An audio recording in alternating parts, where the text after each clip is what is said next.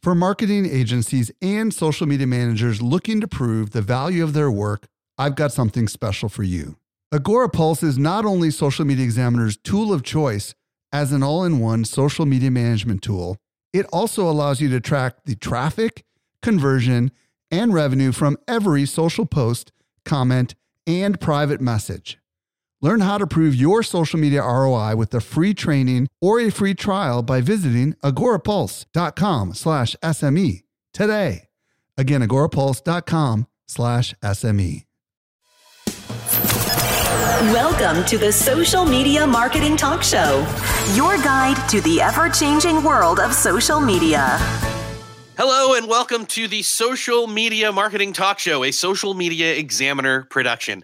I'm Eric Fisher. My co-host today is Grace Duffy, and this is the show for marketers looking to stay on the leading edge of social media. We bring you the expert opinions about the relevant social media news and how it impacts you. On today's show, we're going to explore Twitter video updates, some API changes, and more with special guest Dan Knowlton. By the way, if you missed Social Media Marketing World, of which Dan was a speaker, get your virtual ticket to Social Media Marketing World by going to socialmediaexaminer.com/virtual19. Just as a reminder, all the links, the details, the notes, everything that we talk about in today's show, you will find on socialmediaexaminer.com/news every Saturday morning. And with that, let's get into segment one. Our guest this week is Dan Knowlton. He's a UK-based digital and social media marketing expert. He has grown KPS Digital Marketing into a multi-award-winning business. It is found at kpsdigitalmarketing.co.uk. As I mentioned before, he was a speaker at Social Media Marketing World 19. His session was called How to Create High Engaging Twitter Marketing That Works. And the Friday Club is a free weekly newsletter that comes out of there with the best content, social media platform updates, and more discovered every week, which you can find again at kpsdigitalmarketing.co.uk/Friday-Club. Dan. What an intro, Eric. Dan, that was an intro welcome to the show. Welcome to the show. You. Like I said, I couldn't help but hear so many rave reviews about your Twitter session at Social Media Marketing World. You. And so it just made sense for us to have you on the show. So welcome, first time.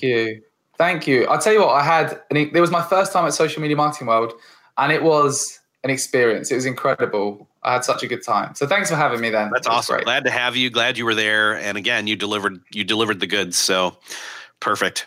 Let's get into this. We've got a bunch of different Twitter pieces. So Grace, why don't you tee up this first piece? Well, the first thing, and the thing that I think this came out this week, was that Twitter added native subtitles to videos. So video publishers on Twitter can now include an SRT subtitle file with subtitles viewable on the web, iOS, and Android. This new feature applies to videos published through Twitter Media Studio, Twitter Ads, and through the API. The videos on the Twitter timeline typically autoplay with no sound. So this is why this is such an exciting update. So I know Dan recently published a tutorial on this. So we are so super thrilled to get your take on it.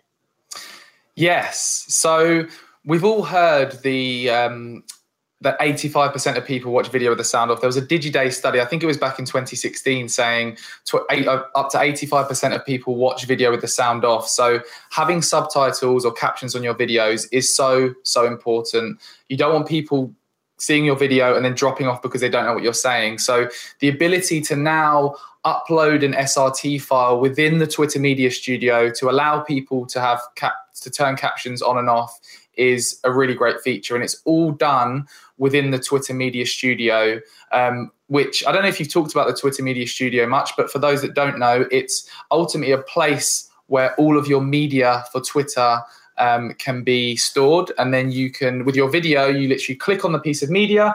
There's a subcategory called Subtitles. You upload your SRT file, and then you tweet out the piece of content. And it's as easy as that.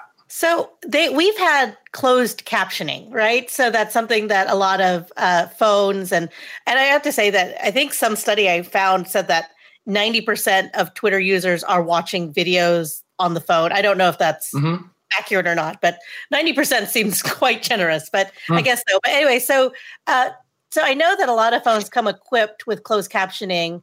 How is this different? So I guess the first thing to explain is there's two types of captions. There's closed captions and there's open captions. Okay. So closed captions are, think of it as when you're watching TV and you turn the subtitles on and off, you have the option to turn the subtitles on and off. Closed captions are exactly the same. You know, like on YouTube where it has a CC button, you can literally click them on and off. So you have the option as a user to do that. Open captions are when the captions are burnt into the video, so you don't have a choice whether to turn them on and off. They're just there, right? Okay. So up until now, we've only had the option to do open captions on Twitter. Sorry, Eric, what were you going to say? I was going to say other people may refer to that. I know we have internally here at Social Media Examiner as hard coding the subtitles. Ah, yes. Meaning like the text is literally part of the video. Yeah, exactly. And up until now, we've only had the option on Twitter to do, or up until recently, we've only had the option to create hard-coded captions where they're literally burnt into the, and you need to edit those on with editing software. Whereas the benefit with closed captions, which is this ability to turn them on and off, uploading an SRT file, is that you can use software like rev.com to easily create this SRT file at a very low cost rather than having the time-consuming kind of task of getting them made, then editing them into the video. I mean, it also gives the user the option to turn them on and off rather than just making them have the captions embedded on there. Yeah, and in a sense, I think it turns them off once you start playing it with sound. Although I think you can leave them on if you decide to. Well, I tested this earlier on mobile, and we've uploaded videos previously with closed captions. So when you on mobile in the feed, the captions automatically show when you've got open captions there.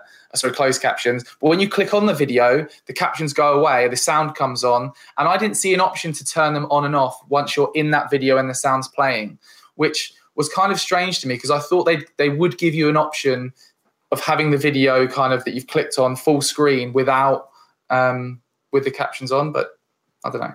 Yeah.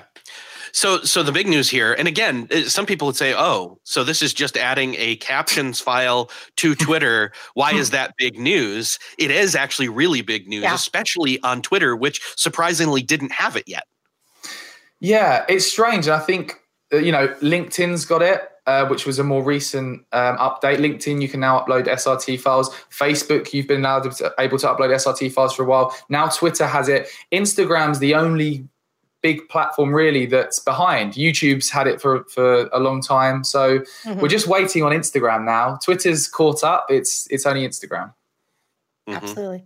And I wanted to mention for the benefit of our audience that Dan, we found out, has had this feature for quite some time as a tester, I think. So he's definitely tried it out. So this is new to the rest of us, but Dan has had an opportunity to really run it through the paces. I was surprised when this was news because I thought I've been doing this for a while, but it's one of those things where they give different people access at different times. But yeah, I think 2 months ago at least I was uploading SRT files. So... But no, it's a really smooth, as someone that's done it and someone that's consistently done it, it's a really smooth process. You need to ensure that you have a Twitter Media Studio account. So you need to sign up for Twitter Media Studio. You can access it through studio. I can't remember it. Is it studio. Or is it media? Maybe. Yeah, we'll add that to the notes, but I can't remember the exact link. But Amanda helped us out. Studio.twitter.com. Thank you, Amanda. Thanks, Amanda. I've made the mistake too many times, and I just keep forgetting which URL I've pushed in. So me too, Eric. Me too. Yeah, I was going to say, what's the experience like when you're using it? I know that from the Facebook side of things, you can once you even if you auto generate or upload an SRT file, you then still have the ability to scrub through the video and fine tune and correct any misspellings or punctuation or things like that. How does it look on Twitter? Great question, Eric. So this is very similar to LinkedIn's version because there's minimal functionality. It's literally, you can upload the SRT file, you choose a language that the SRT file is in, and that's it. Unlike Facebook, where you now have the option of editing them, it's super simple. And I'm hoping that eventually this becomes more advanced and you can edit the captions. But at the moment, super simple, upload the SRT file, and that's all your options, basically. Okay. Yeah, and I'm familiar with LinkedIn's as well, so that helps. I think it's so. Unfortunately, you will need to create the SRT file and make sure it's as perfect as possible, proofread everything before you upload it, right? Yeah, exactly. But with and again, I'm mentioning Rev because this is a tool we use. But with Rev, when you receive the SRT file, they've got software built into their application that you can edit the SRT file within their software. So, I mean, it's pretty easy to do within, and I guess there's other applications that you can do that with as well. I want to call this out just because maybe it hasn't been obvious just yet, but the benefit of adding these to our Twitter video, to our video on Twitter, where people are scrolling fast, whether it's mobile or desktop, and getting them to actually stop and watch video is more likely because of the subtitles, correct? Exactly. If you think about your own experience when scrolling, we're all in a scrolling mentality on social now. It's so difficult to capture our attention. Just seeing text on screen, first of all, you can understand what's going on in the video. Secondly, just visually, just seeing something else that isn't just a video, something that's, different color and prominent on the video, it kind of captures your attention a bit more. So there's a couple of reasons. Also, it opens up the video to deaf people and hard of hearing people who previously wouldn't really be able to understand what's going on in the video. So it opens it up to a wider audience and makes the video more accessible to more people. Yeah, great additional thoughts there as well, I'm sure. Let's see, is there anything else we're missing on this topic? I feel like we've covered this now. It's pretty straightforward. You've got to do it on your own, or use a service to do it. You got to make sure it's perfect before you upload it, and then you're good to go. And you can do it and you can only do it inside of Twitter Media Studio. I think one more thing just to add to that, Eric, is to also test open and closed captions and see how they differ. Because you may notice that sometimes if people open the video and the captions go away, some people may prefer to actually see the captions on screen. I guess it's down to personal preference. If I always find myself when it's open captions and they're burnt in, I can't help but read them and not look at the video, and it kind of keeps my attention. Do you do that? Do you guys? I do that? Too. I do that absolutely. too. Yeah, definitely. Yeah, so it's worth testing. Definitely worth testing. Yeah. So Dan's company wrote a tutorial on how to add subtitles to your Twitter video. So we will be dropping that link in the chat, and it'll be in the more that publishes tomorrow. So be sure to check that out. Perfect. All right. So next up, more Twitter Media Studio. I don't know why that's hard to say. Twitter Media Studio. Twitter Media Studio adds promotion end date setting, which when I saw this, I said, wait, why is this news? Actually, what I said was, why did this not already exist is really what I meant to say. Well, and this is something that I found on accident. I was researching something else that we're covering on the show, and I saw this, and I had to check the date on the tweet several times. I'm like, shouldn't this say 2016 or Yeah. But it was 2019. This just rolled out earlier this week. So it seems like such a basic feature for an ad platform to have an end date on their ads. It's surprising that this is only just coming out. I had the same thought as you, Eric, when I saw this. Yeah. Well, I'm going to turn this over to our audience. Is there anyone out there listening that was just like, yes, Finally. I can Been set a waiting for this for so long. Yeah, I can now set a specific end date for my promotion. Yay! So Dan, we were mentioning when we were chatting before the show that it used to be that you would just run a campaign until your budget ran out. Is that correct? Was I hearing that right, or what? I think so. We're not big Twitter ad users. We use Facebook ads mainly, but I presume that if you're not ending the ad with a certain date, looking at how Facebook do it, it would be a certain budget. When that budget runs out, that's when the ads would finish. Oh, we did get one comment from Brian Gibson on Facebook. He said, "Yes, finally." There you go. Awesome. They've made one user happy. Yeah. Twitter making one user happy. One user at a time happy. Anyway, whatever. So there's really not much else to say here other than now you can set an end date. So I guess that means that if your budget hadn't been used up by that certain point in time, it'll stop. Yeah. So yeah.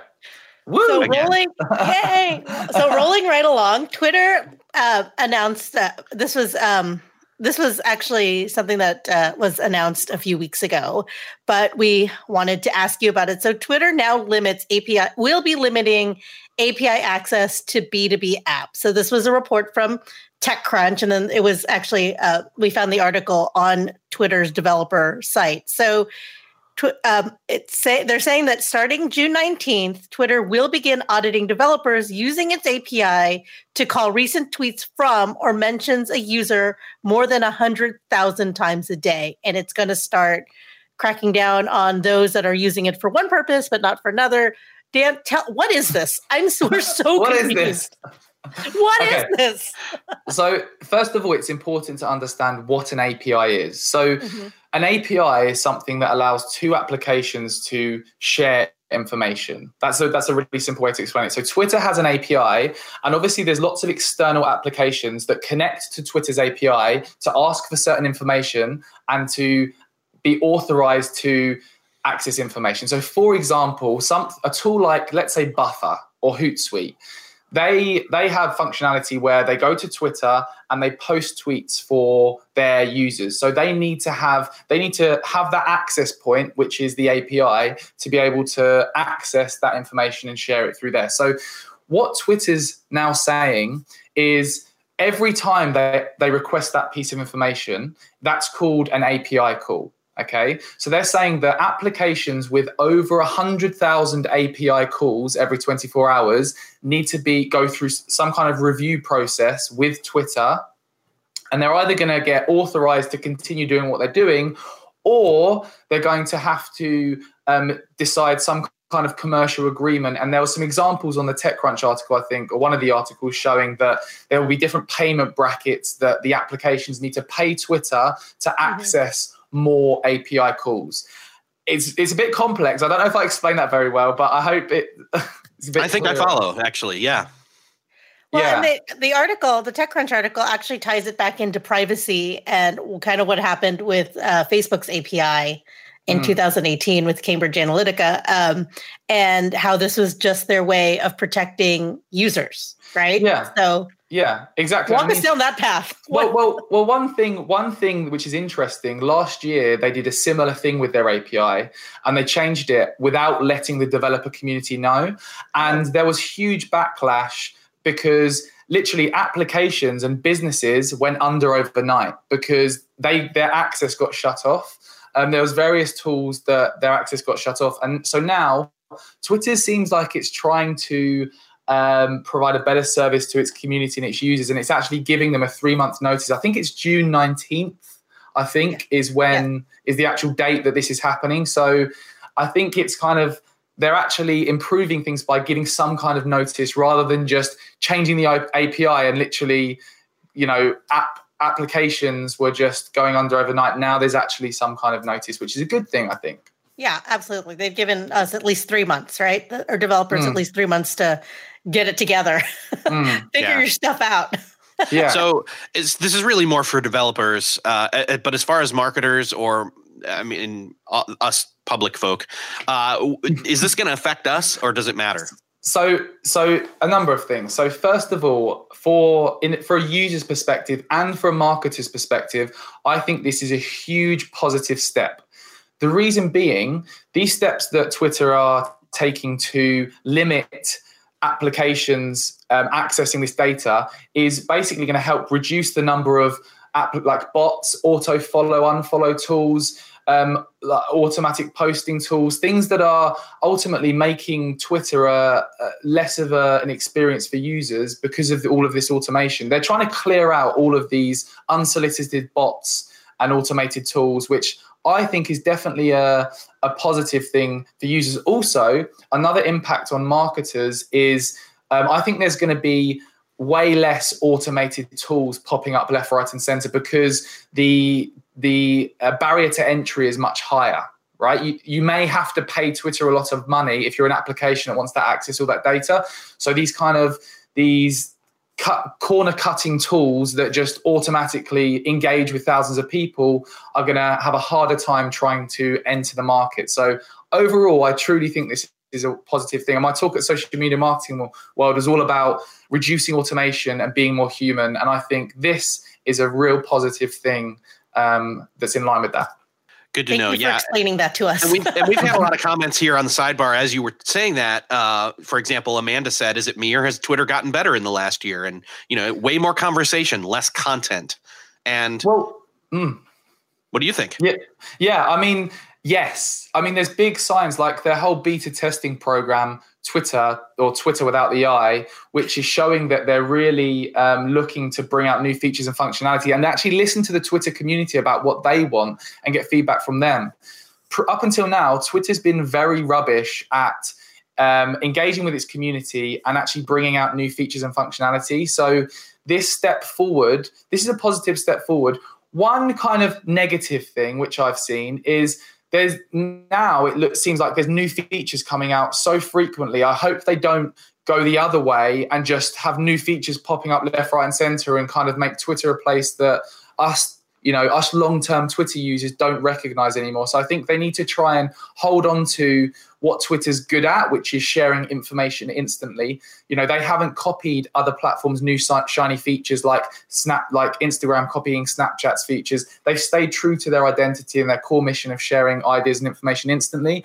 And if they diversify too far off that path, we may start to think Twitter is looking like Instagram or Facebook. And Twitter's identity is to share ideas and information instantly. And I love Twitter, and I just don't want it to kind of go down a path of trying to please everyone. I want it to stick to its guns, Twitter. Stick to your guns if you're listening, Twitter. That's awesome. Yeah, I hope they're listening. I hope so. We like you, Twitter.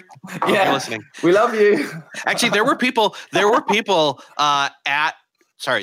from Twitter at Social Media Marketing World, and they tweeted out Team Twitter here at Social Media Marketing World. Oh, wow, so I replied with a tweet that said, "We're not worthy," and did the Wayne's World bowing down thing. I had to. I love it. I had to. So wow, that's so cool. Yeah, that's so cool. It's probably my highlight of my life. Anyway, so next up, this has to do with other things behind the scenes in terms of Twitter. This has to do with Twitter Jail, which I've now dubbed the Birdcage. Ooh. I had to. Come on. I would like everyone to know that that's something Eric came up with at our meeting, and I put it in the notes, and I'm like, I'm not touching it. That's yours. So, Comedy Gold brought to you Twitter, the every Birdcage. Friday. We're on this show. You're welcome. And scene. All right. So the news here, Grace. What is the news here?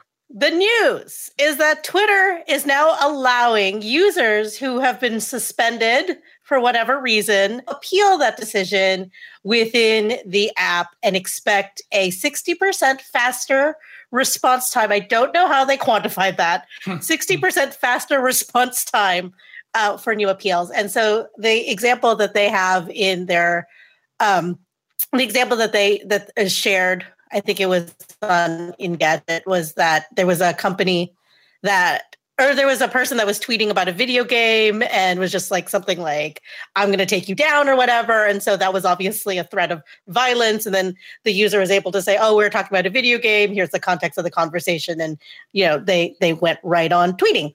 So It's been a long time since I have heard about someone being in Twitter jail. You used to be suspended quite frequently for tweeting too much, right? So if you're doing a Twitter party or Twitter whatever, I remember having all these like back channel and extra Twitter handles and whatever so that you can jump right in and not have that back in the old days of early Twitter, So Yes. is this something that you're excited about, Dan, or what do you think? I think I remember years ago getting suspended for following loads of people and tweeting too much. So I think, it's not one of those things that I'm really excited about, but for people that may be getting suspended, it's an easier way of reporting that suspension. Previously, you had to go through a form on their website. So now this is a much easier route to do that. But it's not a hugely exciting piece of news for me. But I think it's just going to make our lives easier if you do get suspended. If you're one key thing to remember though here is how you can get suspended. So if you look on, I actually had a look and I just didn't bother. But there's a page on their website called Policies and Rules or something, and there's just hundreds of these things. Like obviously there's core things like harassment and impersonation, things like that. But there's a ton of things that you're not supposed to do on Twitter. So, yeah, it's easy to break the rules. Go on, Eric. And if they're listening, and if Twitter is listening right now, again, like we said earlier, we should warn you, you should probably go over there and take a look because honestly, there are some practices, and I'm not going to name any right now, that marketers do that probably they should rethink because it does go against what some of these rules are. And, we get private. Here's the thing. We get private messages on our Facebook page and elsewhere all the time asking about how to recover Facebook or Instagram accounts, et cetera. Twitter, not so much, but again, still a possibility there. Well, there's something that a lot of marketers may not be aware of. Well, in February, Twitter changed its automation rules, right? So Twitter said that you were no longer allowed to tweet similar or the same content from multiple accounts. They also clarified, the Twitter dev team on Twitter a few weeks later clarified that this was single accounts as well. So you sharing the same tweet on single accounts. There's lots of people out there that were using tools like SmarterQueue, like Buffer does it, I think, where you've got an evergreen schedule of content that repeatedly goes out. And I remember a lot of these tools sending out messages to their users saying, wait, we need to change things up because they're going to get in trouble for allowing you to do that. So if you have an evergreen schedule of content with the same copy to a tweet, the same everything going out on Twitter, you need to stop doing that. One, because you could get suspended. Two, because it's clogging up Twitter for everyone else and it's ruining our experience of Twitter. Yeah, the whole evergreen thing just kind of goes out the window. Of course, not entirely. You can take the time to, if you have a really great evergreen piece of content and you want to put it out there repeatedly, one, think about the frequency, but two, repackage it each time. Yeah. It's that simple. Exactly. So, yep. Yeah. Add more context around it, perhaps, right? Mm-hmm. So yes. Exactly. Somebody was asking if retweeting with a comment counted when it comes to that. I wouldn't think so because you're creating original content when you're sending out that retweet. So yep. Mm-hmm. Yeah. And we've actually go on, Eric. Like if you take that exact retweet with a comment and then queue that up to go again and again and again. Yes. Don't do that. Yeah. So one kind of interesting way on that point, Eric, that retweeting of the comment of another tweet, one thing you can do is actually to retweet your previous tweets and add a comment and add a different comment to share that same piece of content, like you said as well, adding different context to that as well, Grace. That's a good idea. Absolutely. And I've thought about that, but not doing it multiple times with different. I think there was this whole thing before of this whole kind of, if you retweet your own tweets, you kind of, it was a bit of one of, you know what I mean? You look like a bit of liking your own Facebook post. But now I think it's kind of, people understand that it's a way of sharing that piece of content with different context and things. I think we're evolving as Twitter users, and I think that's acceptable now. I do think that's acceptable. What do you guys think? What's your honest opinions? Retweeting your own tweets? Any? I do it. I do. Go, Eric. I don't see anything wrong with it. I mean, because unless they look really hard, it just looks like it's the same tweet. And you get away with it. It's the way to get away with what we were saying don't do, I guess. So sneaky. Sorry. We found the loophole. Yes. Yes. But overall, again, what Twitter's been trying to do, even though they just added the subtitle things to video, even though they've just done that, they've been moving more towards creating a safe space, or I should say a less noisy place for more conversation and less about media. Yep. Mm-hmm. And so that actually takes us to the next thing. They're testing out this subscribe to conversation option. Have you seen this?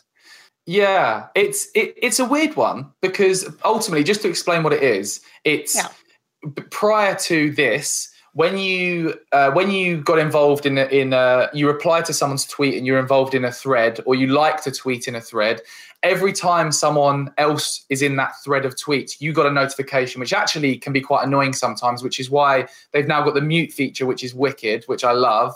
But up until now, you haven't been able to get notifications from that thread without liking or getting involved. Now you can passively subscribe and without anyone knowing, and you can see new tweets in that thread. And this whole thing of encouraging conversations, that ultimately makes you a passive kind of, content consumer. So it's weird. Have I got something mixed up here, or? No, you're right. I mean, and this was a thing discovered by Jane Manchu Wong, who found it in the Android app. And this was reported in mid-March, shortly following the release of the Twitter prototype testing app that we mentioned, Twitter without an I.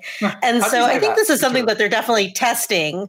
And Twitter even confirmed, this is something we're doing to improve conversation. So my initial reaction to this is, what is the benefit to subscribing to a Twitter conversation rather than engaging with it? And then the second part of that is, why would Twitter be encouraging people not to engage, right? To disengage, so to speak? Because, I mean, that like and that response, or, you don't even have to respond to it necessarily, but that, favoriting it, or say, I know that people use that sometimes as a save feature, but, that's a way of engagement. And why would it not want to encourage that? I can really only honestly, and I'd be interested to hear your thoughts as well. I can only see one benefit for doing this, and that's to be anonymous. To be anonymous in viewing. So there's a few scenarios I think this will be good. So if you want to, for example, do some competitor research and look at how do your competitors deal with certain negative feedback potentially, right? You could use Twitter Advanced Search to find negative feedback on Twitter from your competitors' customers, subscribe to that thread, and then look, how do they do this? How do they react to this? And you can start to learn from that. I guess that's one way I'd think to use it, in a clever kind of way. But it's a strange one, because they're encouraging conversations with actually encouraging you to be passive. I don't know. What do you guys think? Joycelyn in our comments said, because sometimes watching people being ridiculous is funny. Oh, I like that. Yeah, that's true. That's actually a real life scenario. I was going to say, I think the main point of the main benefit would be being able to see content on Twitter without interacting with it, that then changes your algorithm and what they serve you. That's a clever one, Eric. Yeah. So that's my biggest. That's my best guess, I should say. Yeah. I think another idea would be to be able to follow a conversation without necessarily endorsing it. Right? Yeah, that's controversy too. Like when they changed the favorite, the heart or whatever, because a heart seemed like you're endorsing it, and you're like, no, I'm not endorsing that thing. I'm just following it, right? So that's a really good point. I also love the comment that someone said, just to touch on that again, about kind of that people like to be lurkers. People like to, without anyone knowing, like I definitely do this sometimes. You see something and you don't want to kind of be involved in it, but you want to just see how it plays out rather than having to go back and constantly check it. I can think of some in my head now, some Twitter threads that I thought, oh, that's interesting, you know, potential arguments between people or just things going on in the industry that you'd quite like to subscribe and just keep an eye on what's going on, you know? Yeah, I want to bookmark this to come back to it, but in the act of bookmarking it, I'm indicating that I'm interested, and I don't necessarily want to do that to my followers or to Twitter itself. Yeah. So, Why is Eric following all these weird things? Yeah. I'm trying to stay out of the birdcage. Also, though, trying to come up with a more like a real life scenario.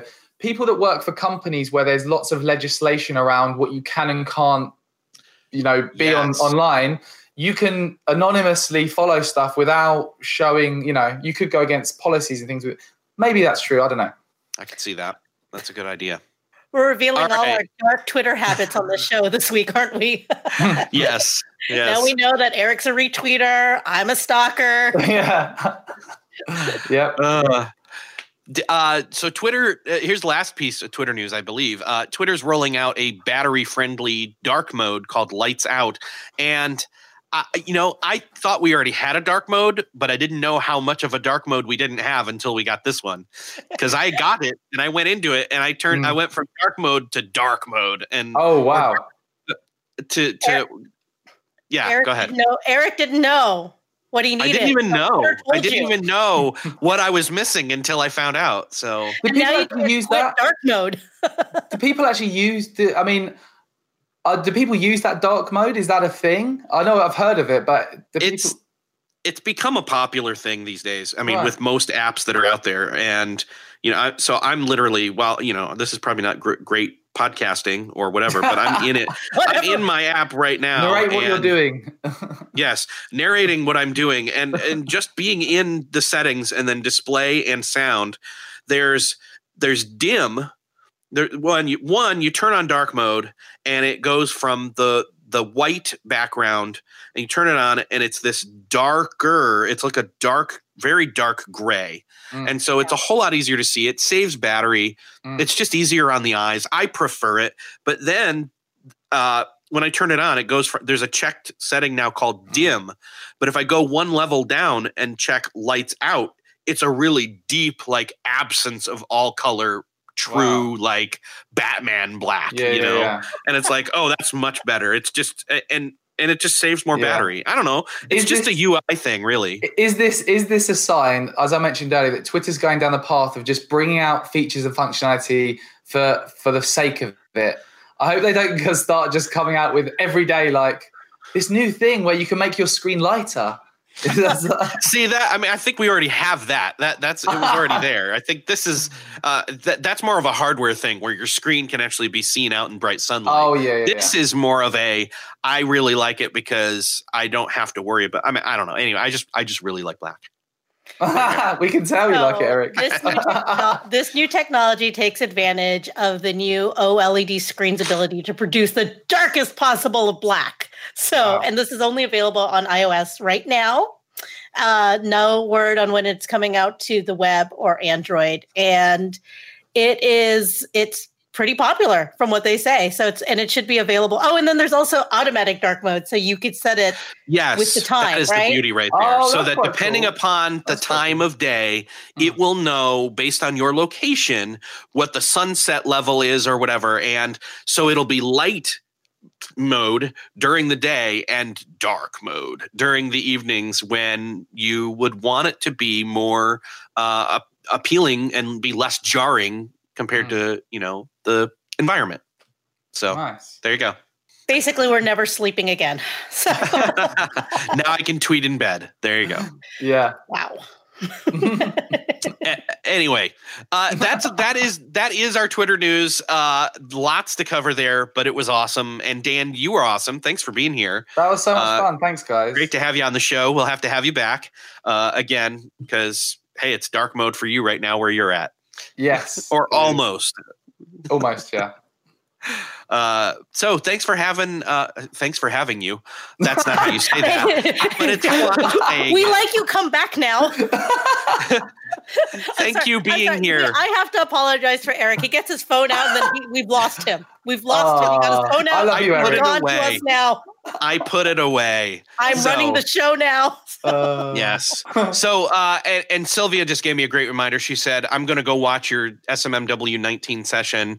Yes. Sylvia, that's a great reminder. Again, Dan's got a great session. I can't tell you how many rave reviews I saw on Twitter about his Twitter session. So thanks, if you... Eric.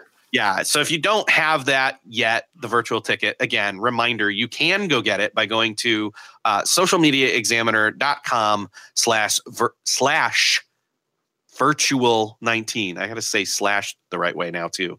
So, all right, Dan, thank you so much.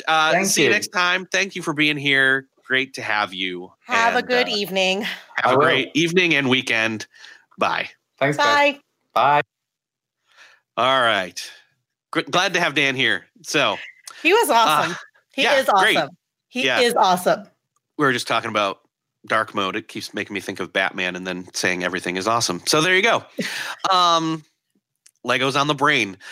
Next up, we've got a couple of little items here we want to make mention of. So number one, Facebook's CEO, Mark Zuckerberg, if you've heard of him, he has continually been talking about the future of Facebook, and he was on a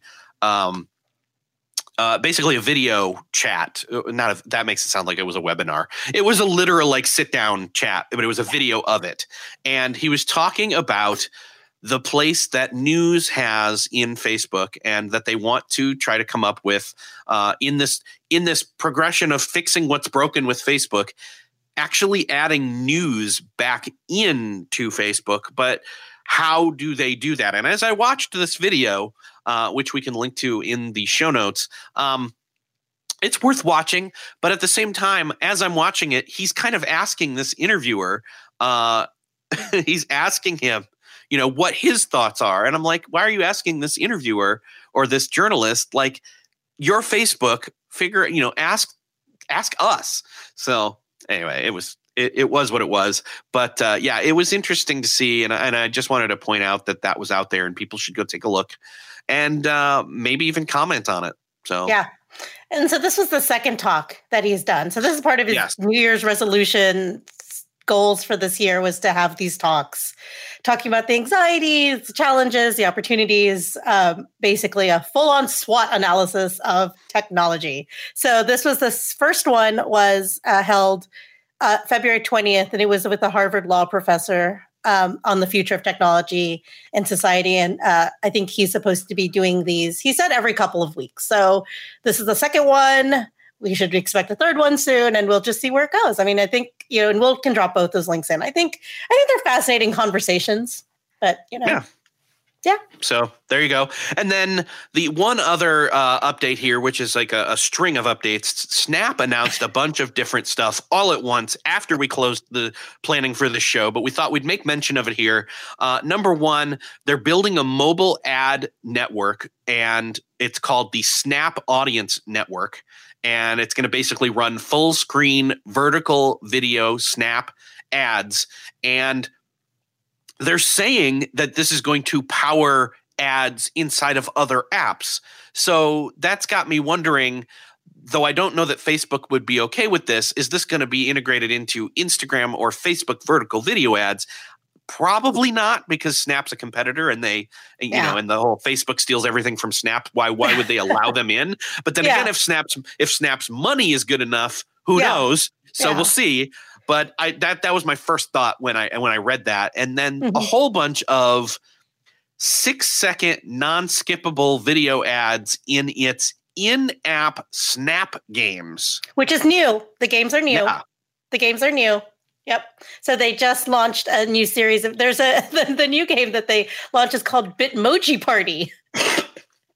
Interesting. And it's supposed to be close to Mario Party, and then they also released a handful of new original programming, which I don't know how much of our audience watches those, but they released 8 new shows this new season, or this whatever this is. Excuse me. After this. Yep. Yes. And then the excuse me, I got a little something in my throat. And then the other thing that they've been talking about, yes, I got choked up over this Snapchat. Snapchat also is talking about their AR stuff, their scan. It's called Scan. And they continue. I mean, again, I have seen this innovation on Snap. I mean, Snap has, if nothing else, was the originator of this whole vertical video, short media content thing that we've called stories now, even though they're snaps, really. And, with Lens Studio and Snap Camera and things like that, they continue to innovate there, and they're continuing to do that. So I still look to see great things come out of them as they continue to move through this scan partnerships that they're coming out with. Yep. So. Yeah. Two other things they rolled out was the ability to share content from publisher sites on posts. So through a tool called Creative Kit, people were able to share an app, and then you could scroll up and then download that app, right? So that was something that they rolled out a little while ago, right? And so now they're allowing you to do that with publishers. So you could link to or have a story. The first publication that they're testing this with is the Washington Post. So presumably you could link to an article or highlight an article or talk to, and then link to it or do a story about an article, link to it, scroll up, and then deliver that, which is awesome for publishers. So that's something they're testing. And they're also looking to have the ability to share Snapchat stories within third-party apps. And so right now they're testing it with apps like Tinder and House Party. And the story themselves will appear in these apps. They're saying that it'll look the same way it does on Snapchat, but how and where within those apps they will be appearing, we're not sure yet. So, they just rolled this all out. And let's mention where it was rolled out. They had their own event. Yeah. Right? They had interesting. First ever, and I didn't even know it, first ever Snap, what was it called? The Snap Partner Summit. So this is the first time they had it yesterday, which is why we kind of found out about the last minute. So they found it. I wasn't invited. I don't know. So that's fine. It's fine. It's okay. They didn't invite me. Whatever. But all that said, that is our show for this week. But we've got a great show coming up for you next week, where we will be talking with Amanda Bond about Facebook ad transparency and Facebook's updated ad library and reporting, as well as some of the why am I seeing this post stuff in the newsfeed that Facebook came out with. And then we will also be joined by Vivica von Rosen talking about LinkedIn, what else, of course, and 3 new ad targeting tools, as well as B2B audience targeting capabilities, and much more. So if you have questions for Amanda or Vivica, you can join us for that show live ahead of time. Get it on your calendar by going to socialmediaexaminer.com/live show. Reminding you again that this show's show notes can be found at socialmediaexaminer.com/news. And just want to say special thanks to Grace Duffy, our show producer and co-host. Thank you, Eric, for being a great host, and to Dan for being an excellent guest today. It was so thrilling to have him on and to give him, it was a great conversation for us at least. So, yeah, but for me at least. For me too. And you as well. Okay. And then don't forget, again, grab your virtual ticket to Social Media Marketing World 2019. The event is over, but the learning can go on. Socialmediaexaminer.com/virtual19 is where you'll find that, as well as you can find our tweet chat at #SME chat, 1 p.m. Eastern, 10 a.m. Pacific, every Wednesday. Our next one's coming up this coming Wednesday. And with that, we will see you next week. Have a great weekend. Have a great week. Till next week when we see you on the show. See you later. Bye, everyone. Thank you. The Social Media Marketing Talk Show is a Social Media Examiner production. For more social media insight, visit socialmediaexaminer.com. Want more good stuff? Sign up for our top-notch social marketing newsletter. We deliver it straight into your inbox 3 days a week. Visit socialmediaexaminer.com/get updates.